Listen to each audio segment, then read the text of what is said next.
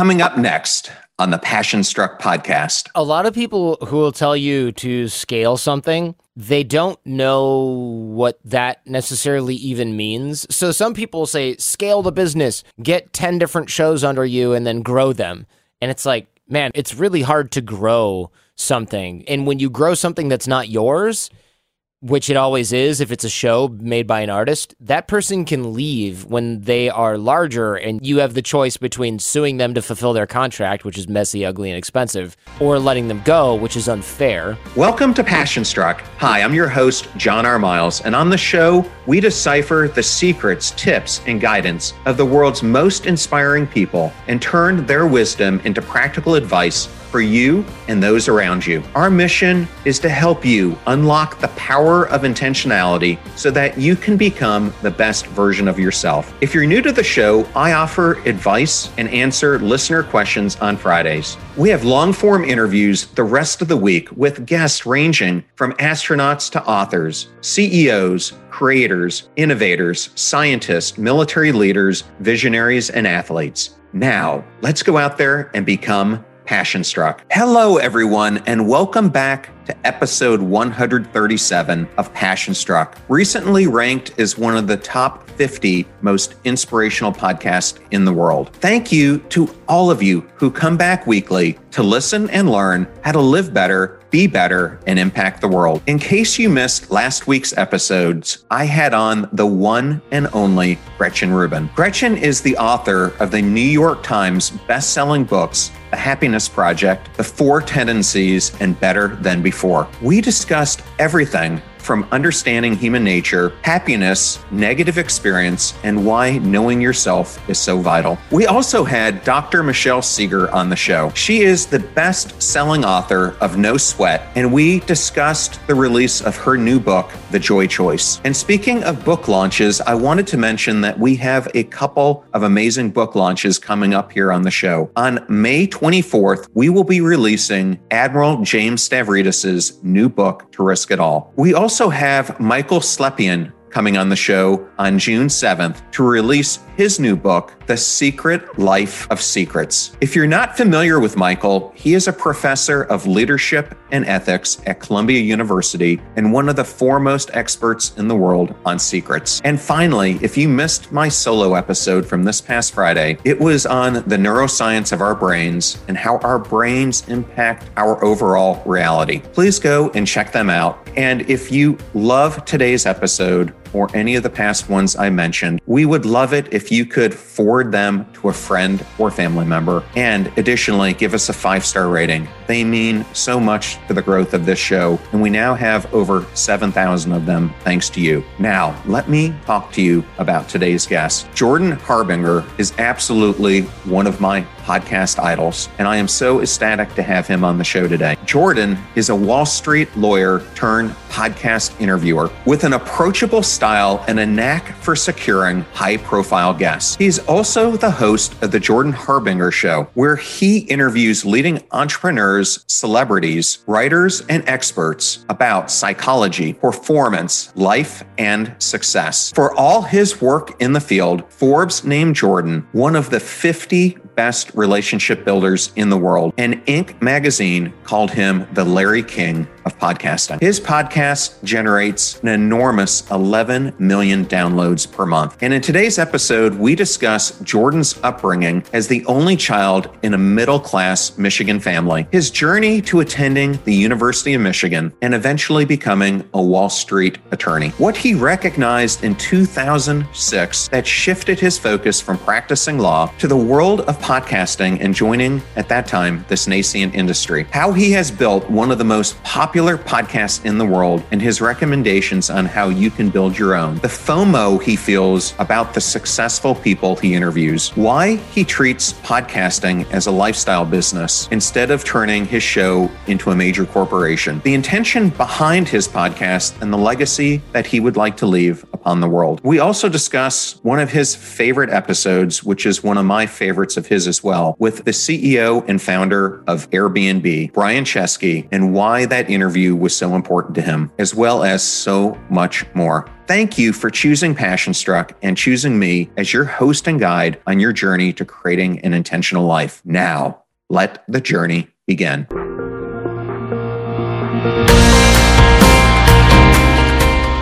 So excited today to have Jordan Harbinger on the Passion Struck podcast. Absolutely one of the inspirations that I've had for starting this whole show. So ecstatic and humbled for you to be here, Jordan. Yeah, thanks for having me on, man. I appreciate the opportunity.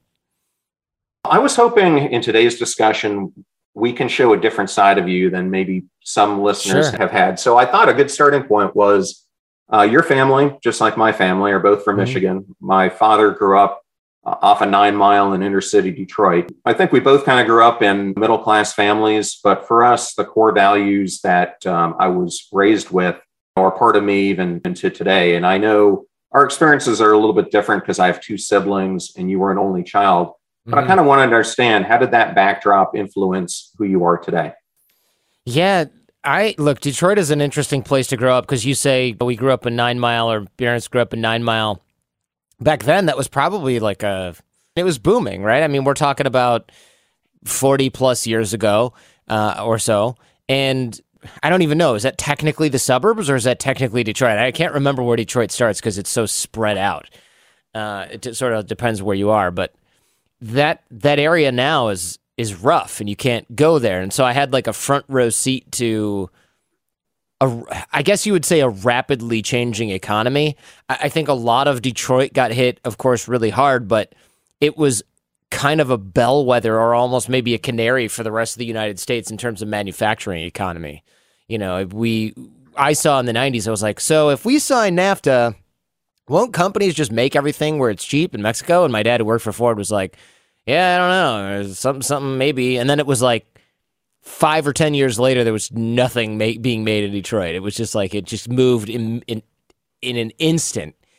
And I thought, wow, okay, well, that's really bad. Why won't that happen with other industries? And of course it did. So I really got a front row seat to how there are no guarantees, because the auto industry in Motor City was the closest thing to a guarantee you could have. A lot of people your age and probably even my age decided, or slightly older, that they didn't really need to do anything but finish high school, because you basically needed a high school diploma and then you could go work in the assembly line and make 20, 25 bucks an hour in the 90s.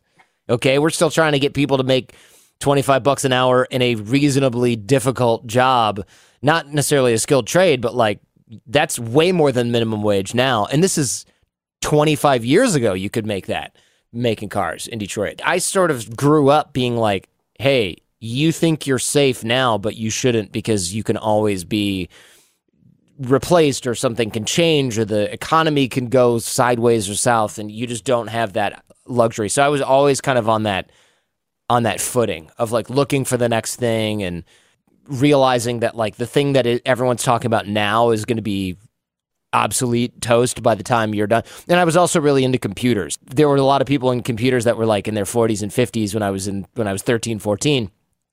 And they're like, I program in COBOL. And I was like, nobody uses that anymore. Oh, well, we need it at work. And then like 2 years later, they're retired because they don't need COBOL anymore, you know? And I was like, wow, okay, tech moves, the economy moves. How is nobody ready for this? So I was just always like, I'm not going to be that guy. I'm going to be ready for this, if that makes sense.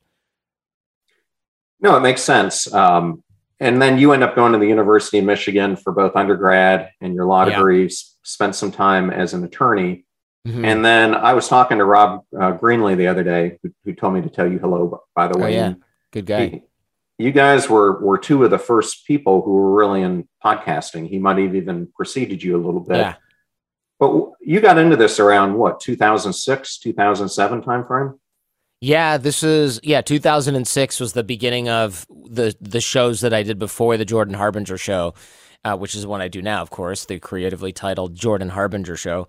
So I got into it originally recording lectures that I was giving and then trying to distribute those on CD and being like, how is there not a place on the internet where I can put sound files? This is ridiculous.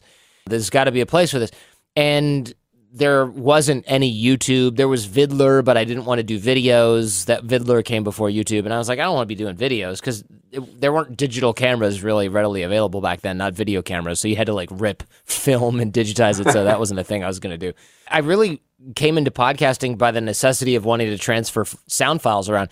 And then when I started putting those up on the internet, I was like, this is kind of fun. Let's make it like a radio show instead of a lecture that just happened to get recorded and put on the internet. And so we started making the podcast that was like a radio show.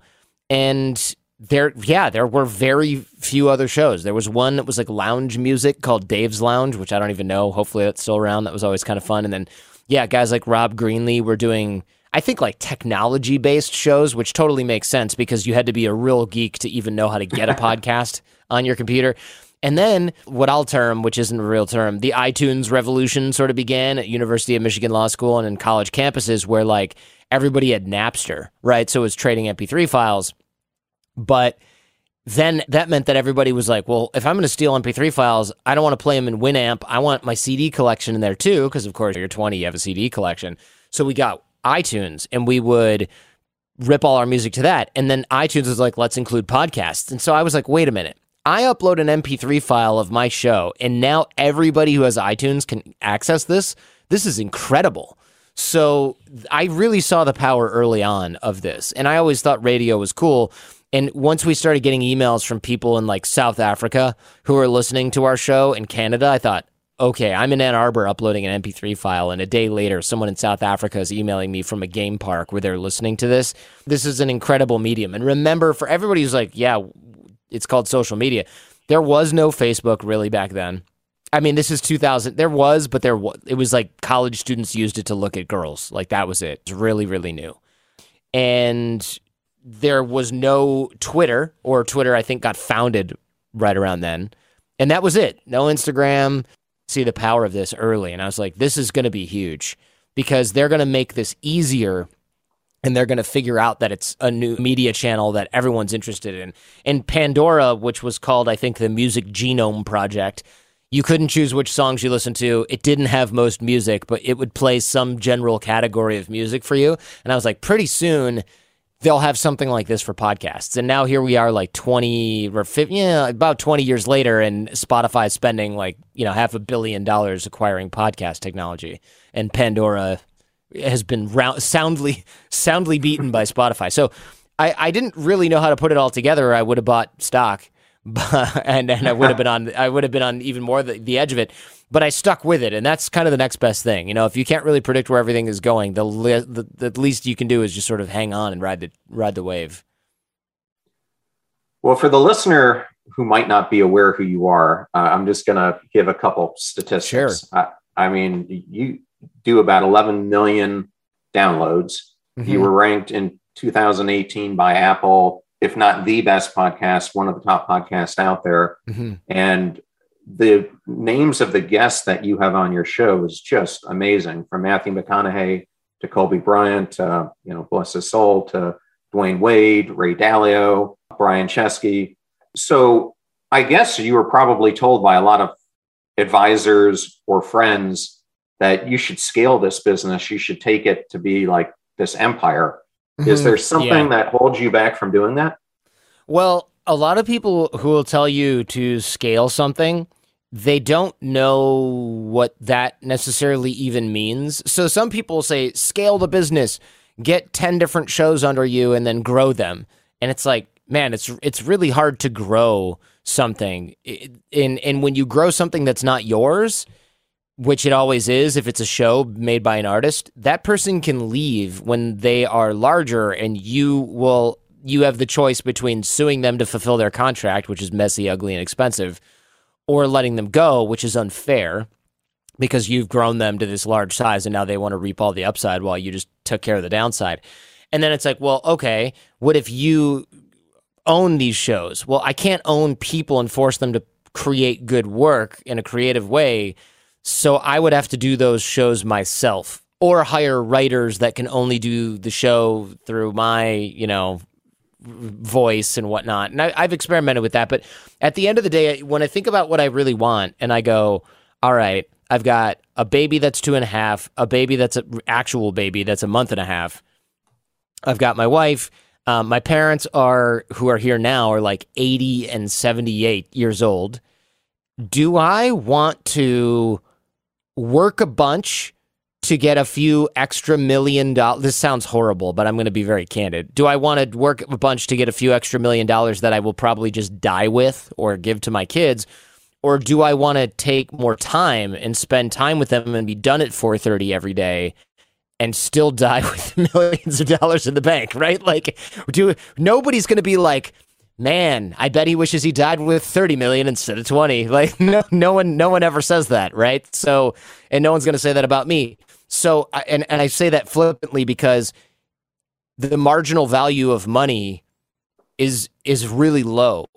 Once you're past the point where you can spend it on things that you need and want. Like if you can't afford food and Legos and fun stuff and vacations, yeah, maybe you could work a little bit more and spend a little bit more time with your kids on weekends that's more present, and you got to juggle things and spend over. But if you are making enough money where you can buy whatever you want already, then time is far more valuable than an extra hour is far more valuable than an extra $100 or $500. So why would you then trade that time for money? It's actually a bad deal. The reason people do it is because you can't say that you're rich with time, but you can look at your bank balance. Does this make sense? We measure ourselves all the time by the things that don't really matter. And I can tell you now, as a parent has one out of the house and another one on the way to being out of the house. And when I look back upon my life, and I spent a lot of it in these high pressure Fortune 50 senior executive C type of roles. Yeah. You are giving your time away. And that's one of the reasons I shifted my whole life, because I kept seeing, why am I creating other people's dreams, but I'm not spending the time to create my own and create the work-life balance that I want while doing it. So I completely get it.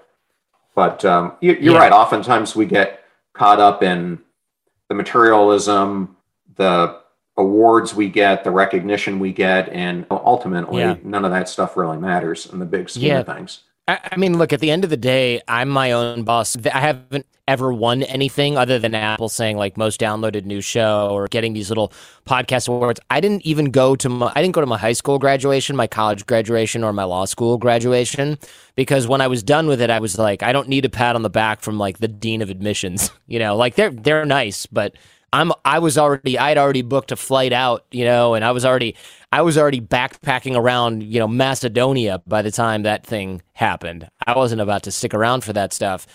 And I don't need accolades from my boss now because I don't have one. And so you're right. Like I'm not a materialistic guy. Like my wife and I share a car. We just have the one. I don't have a Rolex watch. I don't collect anything other than dirty diapers. I don't have like a big giant plasma screen TV. Like I don't care about any of that at all. I like experiences more. I also don't react well to like high levels of stress. I start losing sleep. I start getting really upset. I get angry. My appetite either goes away or gets ridiculously out of control. So I'm not like my best self, you could say, right, when I'm under that much stress. So why do that in exchange for money that I can then use to buy things that I know already that I don't want? It's a lot of people go, oh, we're under the delusion that material things will make us happy. I'm not even under that delusion. I already know I don't care about that stuff. So working harder to get access to it is the dumbest thing I can think of, honestly. Not trying to fault people that love working and making money and collecting watches. Like, cool, if that's your thing, then great. I'm just not that guy. It made way more sense for me to be quote unquote wealthy in terms of flexibility and free time than it makes sense for me to be wealthy in terms of like, oh, I have a gold-plated iPhone case. None of that's ever going to make me even remotely happy. What makes me happy is being like, let's take a month off and go take the kids and go to Taiwan. That kind of thing makes me happy. So I optimize for that instead of for money. We will be right back to my interview with Jordan Harbinger. Oprah Winfrey, she's living, breathing proof of the power of passion. Running away from home at age 13, starting a media empire, and now worth $2.6 billion. All to say that when she makes a big move, you can learn a lot by watching. And after she made $60 million in one fell swoop, I did some research on how, and my eyes were opened to a market out there worth $1.7 billion.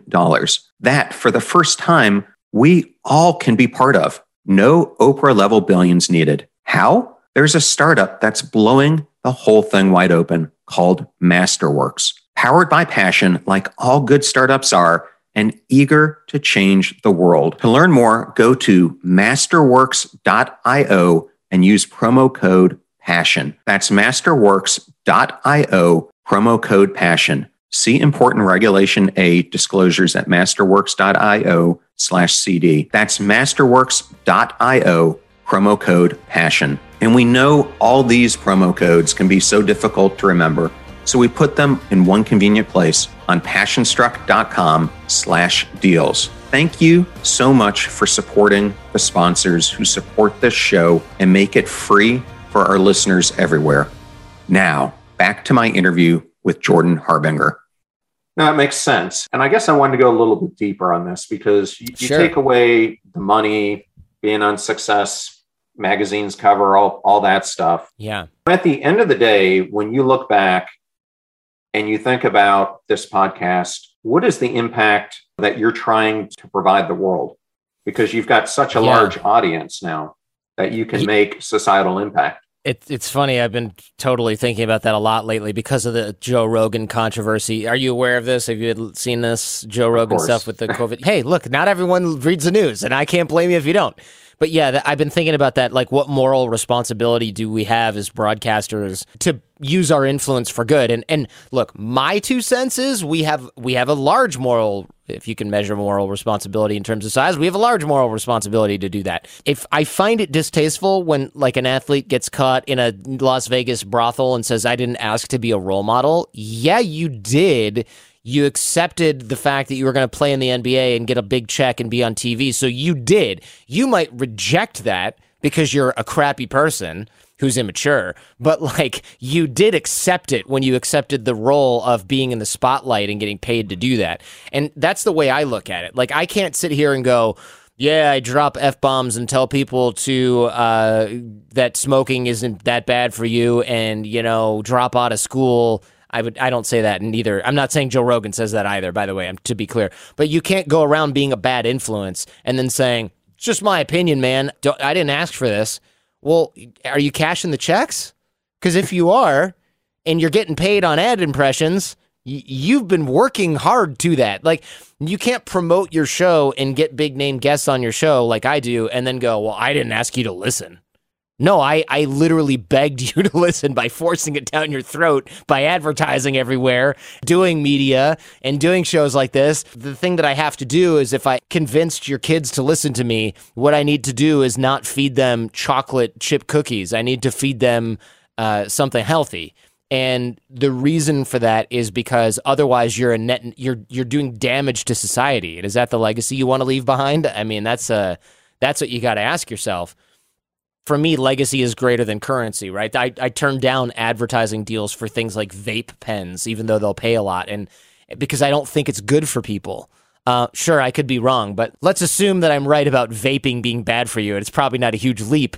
I don't want to be a part of advancing that industry and having young people go, well, Jordan's smart, and he said vaping is fine because I got a $45,000 check or something. That to me is distasteful, and I can't do that. Not only do I optimize for time, but I also optimize for what am I leaving behind. If my kids listen to every episode of my show, are they going to go, man, Dad was kind of a scumbag? Or are they going to be like, wow, what a great guy?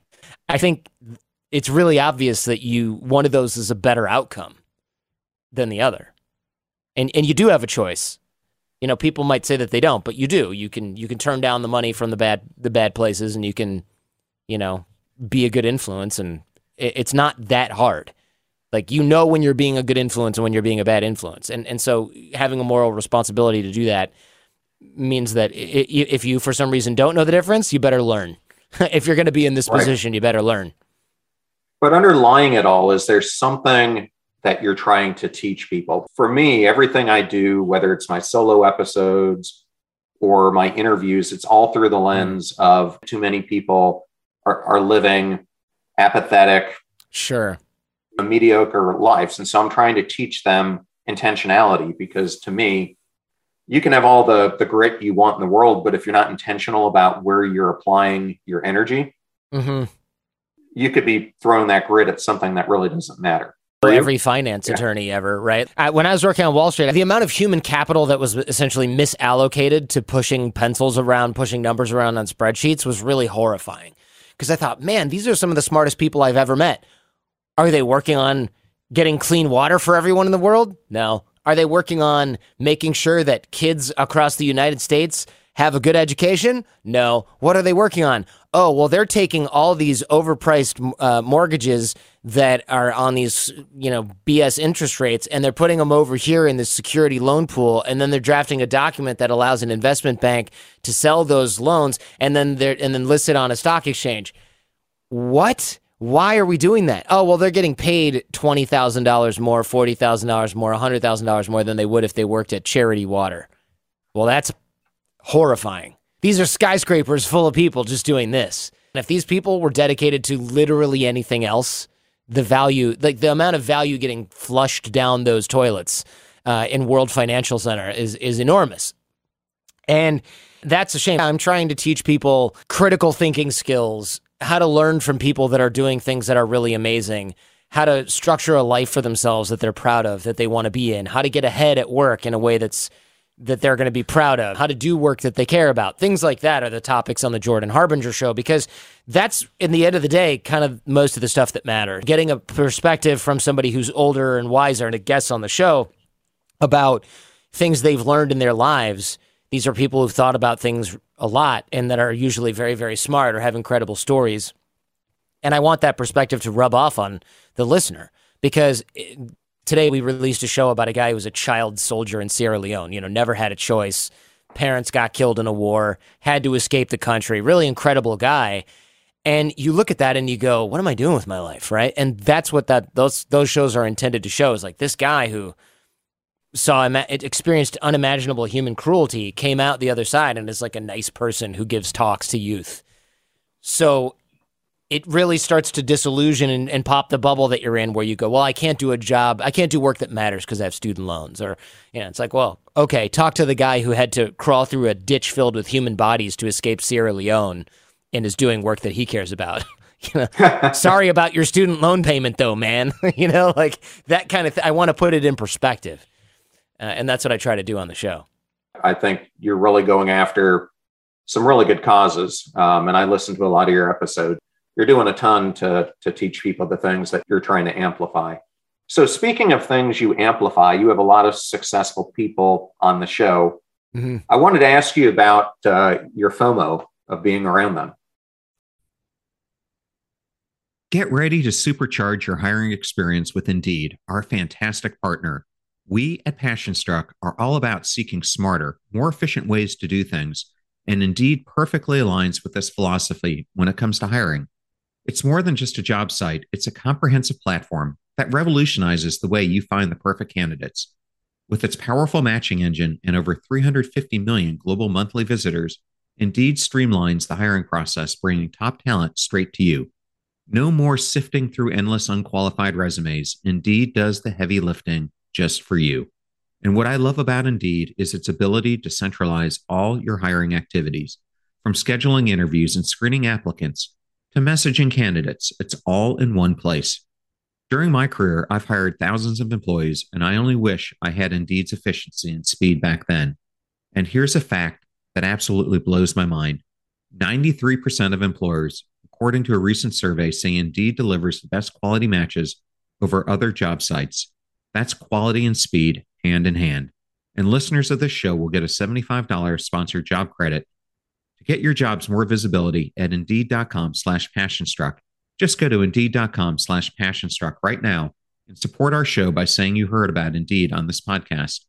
Indeed.com/PassionStruck. Terms and conditions apply. Need to hire? You need Indeed. I know all those discount codes are difficult to remember, so we put them all at PassionStruck.com/deals. Now, back to PassionStruck. Yeah, people ask me this all the time. It must be so great hanging out with awesome people all the time. Or something along those lines. But honestly, it depends. Sometimes it really is. And you go, wow, I'm in such good company. I've got all these amazing people. It's so inspiring. But other times you're like, so you are making all of this money for doing this thing, or you're doing this amazing thing, or you're this super famous person. What's that like? So yeah, you do get a little bit of FOMO. But as I start to research the guests, and I do a lot of prep, I do like 10 or 12 hours of prep for each guest. And some of the stories are horrifying, like the child soldier story. So I try and put that in perspective. Like, you might not be Dwayne Wade, but also Dwayne Wade grew up in a really bad situation. But also, I'm not a guy who had to escape Africa during a civil war while I was being forced to fight and kill people's parents. But also, when you start to research these guests, you also see usually they have pretty incredible stories that are very clearly not just, I woke up one day and I was so talented I joined the NBA. Right? It's never like that. I mean, with Dwayne Wade in particular, one of the reasons he got into basketball was because his dad made him play because all of his friends were getting killed. And he's like, if I just make my kid play basketball, he won't go out there and get shot. Because Dwayne Wade was selling drugs. He was hanging around kids that were getting shot and shooting other people. And his dad was like, I'm going to sort of like beat him up on the court, and it'll keep him engaged, and it'll engage that youthful rough and tumble energy. And then Dwayne Wade just happened to be super amazing at basketball and join the NBA and be the next kind of Kobe Bryant figure. That's part of the incredible story. But for him having to do all that, he could just be dead right now he could have got shot at age 16 or got thrown in prison, like a lot of other talented people that went left when they should have gone right. So it's hard to have FOMO when you know the whole story. It's easy to have FOMO when it looks like somebody rolled off the rack and ended up into Hollywood being super famous because of their genetics or something. That's when you go, oh, man. But once you know the story, man, and you see the work involved and the luck that happened in all the right places, you realize, okay, that's not something that's super replicable for me, maybe. I think that's something that you and I have in common is we both do a lot of research on our guests. Mm-hmm. And to me, if someone's going to take the time to be on your show, then I better know a thing or two about them and be able to lead them in the questions that I want them to do, which is surprising why people call you the Larry King of podcasting, because when I think of Larry King, he's kind of like Joe Rogan. He's not very well super prepared. Yeah, exactly. Actually, that line is from Forbes or Inc. magazine or something like that. And I remember it was getting published or pressed. It's a funny story about this. I did the interview for that magazine, and they said, we're going to compare you to some famous broadcasters. And I was like, cool, that always looks good. I get a call at like 4 o'clock in the morning, and it was a friend of mine who lives in France. And he was like, you should probably call Inc. magazine and have them change the post that they just posted, because they're going to put it in paper. And I thought, okay, why? And he said, well, it says Jordan Harbinger is the Charlie Rose of podcasting, which, if you know Charlie Rose, is like a very well prepared interviewer.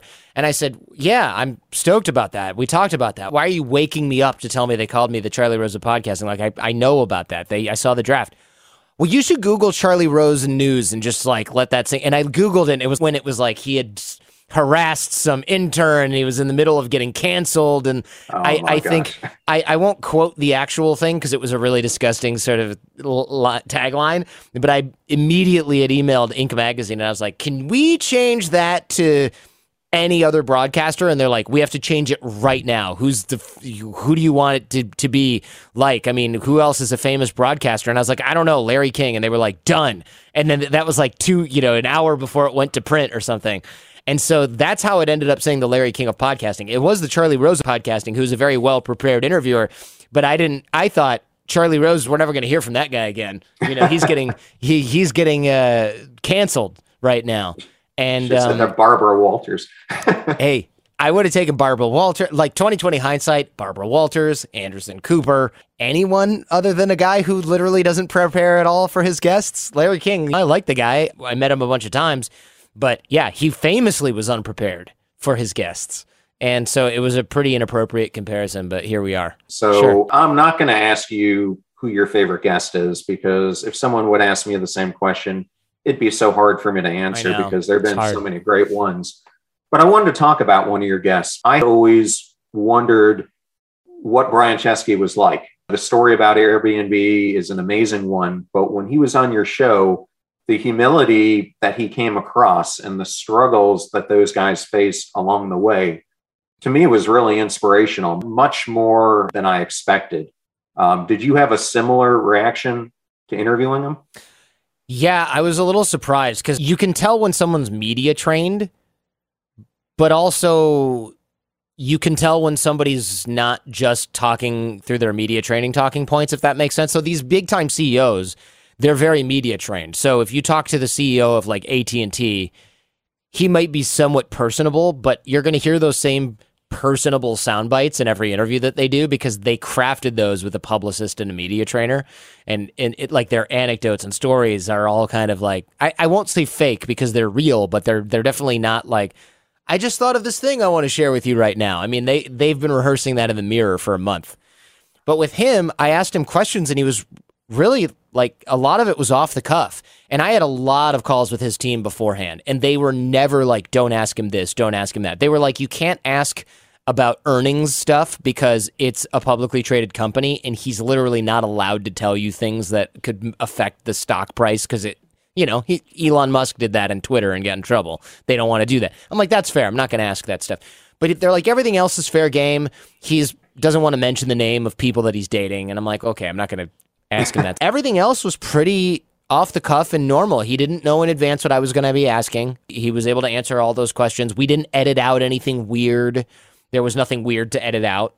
He just was a good guy who you could tell cared about his business also having a good impact, which is interesting because Airbnb, remember, originally it was like hotels hated it and neighborhoods hated it and then landlords hate it. Any sort of big disruptive industry like that has a lot of interests that are going to be upset by it. But yeah, it's interesting talking with people like that because he did come across as somebody who like genuinely cared about making a positive impact, was negotiating and navigating very tough situations with people who run Airbnb during a pandemic, employees during a pandemic, publicly traded company during a pandemic, technology, all that stuff. And that really came across in the interview. And so I really did enjoy that interview with Brian Chesky for that reason. I have done interviews with other CEOs where I thought, I just got all the canned stuff. That wasn't that interesting for me, you know? But Brian Chesky, he didn't do that. To his credit, he didn't do that. It's easier for them to do that, to give you a canned, rehearsed thing. It's far easier because then everything is safe. These guys are trying not to lose $1 billion, right? They've already made it. That's a lot harder in some ways when you're talking about media appearances. Well, I think one of the most endearing parts of that whole interview was he was talking about when COVID hit, and he had all these business owners who were his partners who thought they were going to have these reservations, and then all of a sudden they're left with nothing. And that whole thing where he said, I can't remember if it was like $250 million he gave back to all the owners to try to at least put some money in their pockets. But the amazing thing was, I've tried to raise money in the past, and giving away your money at the same time that you're trying to raise $1 billion or $1.5 billion, that speaks a lot to the commitment that he made. Yeah. You know, what are you going to do with our money if we invest in you? Well, I'm going to give all of it away to people that use the platform and then hope that they don't then leave the platform. So you're not going to expand or no, we're literally just going to give most of it away. Yeah, no, that's not going to go over well, but it did. You know, he was in a position of that. But yeah, I think you're right. Look, I don't remember the exact figures, but it was something like if I booked an Airbnb and then wanted to cancel because of the pandemic, of course I'm not going to go. But then they made a flexible cancellation policy because they didn't want the users of the app to get screwed. But then the people who were using the app to rent a room were like, well, now I'm screwed. So he basically paid them. I don't know if it was the full amount, but it was like he gave them enough money to where they weren't totally going to be, in the hole, which was a really good move because all those people went, wow, this app I'm using is going to bat for me in the middle of a pandemic. This is amazing. And to the tune of like a lot of money. It was a lot of money. You're talking about millions and millions and millions of dollars. So yeah, look, he was able to do the ethically right thing that turned out to be the right thing for the business as well. And it might not have shaken out that way. He might have done the ethically right thing and then been bankrupt. That was a possible outcome that thankfully didn't happen. Well, as much as I love your interview shows, someone's listening here, they're not familiar with Feedback Friday. You answer the audience's questions, but you go really in depth. You bring experts into it. How does someone ask you a question? Yeah, they can email friday@jordanharbinger.com, and we get questions from, I mean, you've heard those episodes where sometimes it's like, how do I get a raise at work? I'm relatively new, but I'm doing more work than my peers, whatever. And the other one is like, I was raised in a dangerous cult, and now they have my brothers and sisters imprisoned in some place in Idaho, and they're all minors. What do I do? And I'm like, so we have a large section, cross-section of society represented on that show, and that's what makes it fun for us, because it's not just the same old, same old. I mean, we get wild questions every single week. And yeah, so if people have something that's keeping them up at night, I would love to hear from them and be able to run that on the show. We keep everybody anonymous, obviously. I'll just end here by just encouraging my audience to check out your show, because we don't compete. We kind of cooperate with each other. And I think your show could impact so many people if they haven't heard it. So please check out Jordan's show if you haven't done it already. Thanks so much, man. I appreciate the opportunity. Yes. Thank you so much for coming on the show. I was so thrilled to have Jordan Harbinger on the show. I'm sure you could tell it by the way I interacted with them. And I'm equally excited to have Kathy Heller, another podcast idol of mine, coming on the show over the next few weeks. Both of them have completely redefined for me what it means to host a great podcast. And if you're new to the show, or you would just like to introduce this to a friend or family member, we now have episode starter packs, both on Spotify and on our website. These are collections of your favorite episodes organized by topic, which give any new listener a great way to get acquainted to everything we do here on the show. Just go to passionstruck.com/starter packs. And if there is a person whom you would like to see me interview, such as Jordan Harbinger, Gretchen Rubin, etc., you can reach out to us on Instagram at John R. Miles, on LinkedIn at John Miles. And if there's an episode that you would like to see us cover in our Friday solo episodes, or a question that you would like to ask me, please reach out to us in email at momentumfriday@passionstruck.com. Please include a catchy subject line, keep the email succinct, and let us know your thoughts. I so appreciate each and every one of you joining us. You are the reason that we do this show and put so much effort into bringing the highest quality guests like Jordan that we possibly can onto this show. Now go out there yourself and become passion struck. Thank you so much for joining us. The purpose of our show is to make passion go viral. And we do that by sharing with you the knowledge and skills that you need to unlock your hidden potential. If you want to hear more, please subscribe to the Passion Struck podcast on Spotify, iTunes, Stitcher, or wherever you listen to your podcasts at.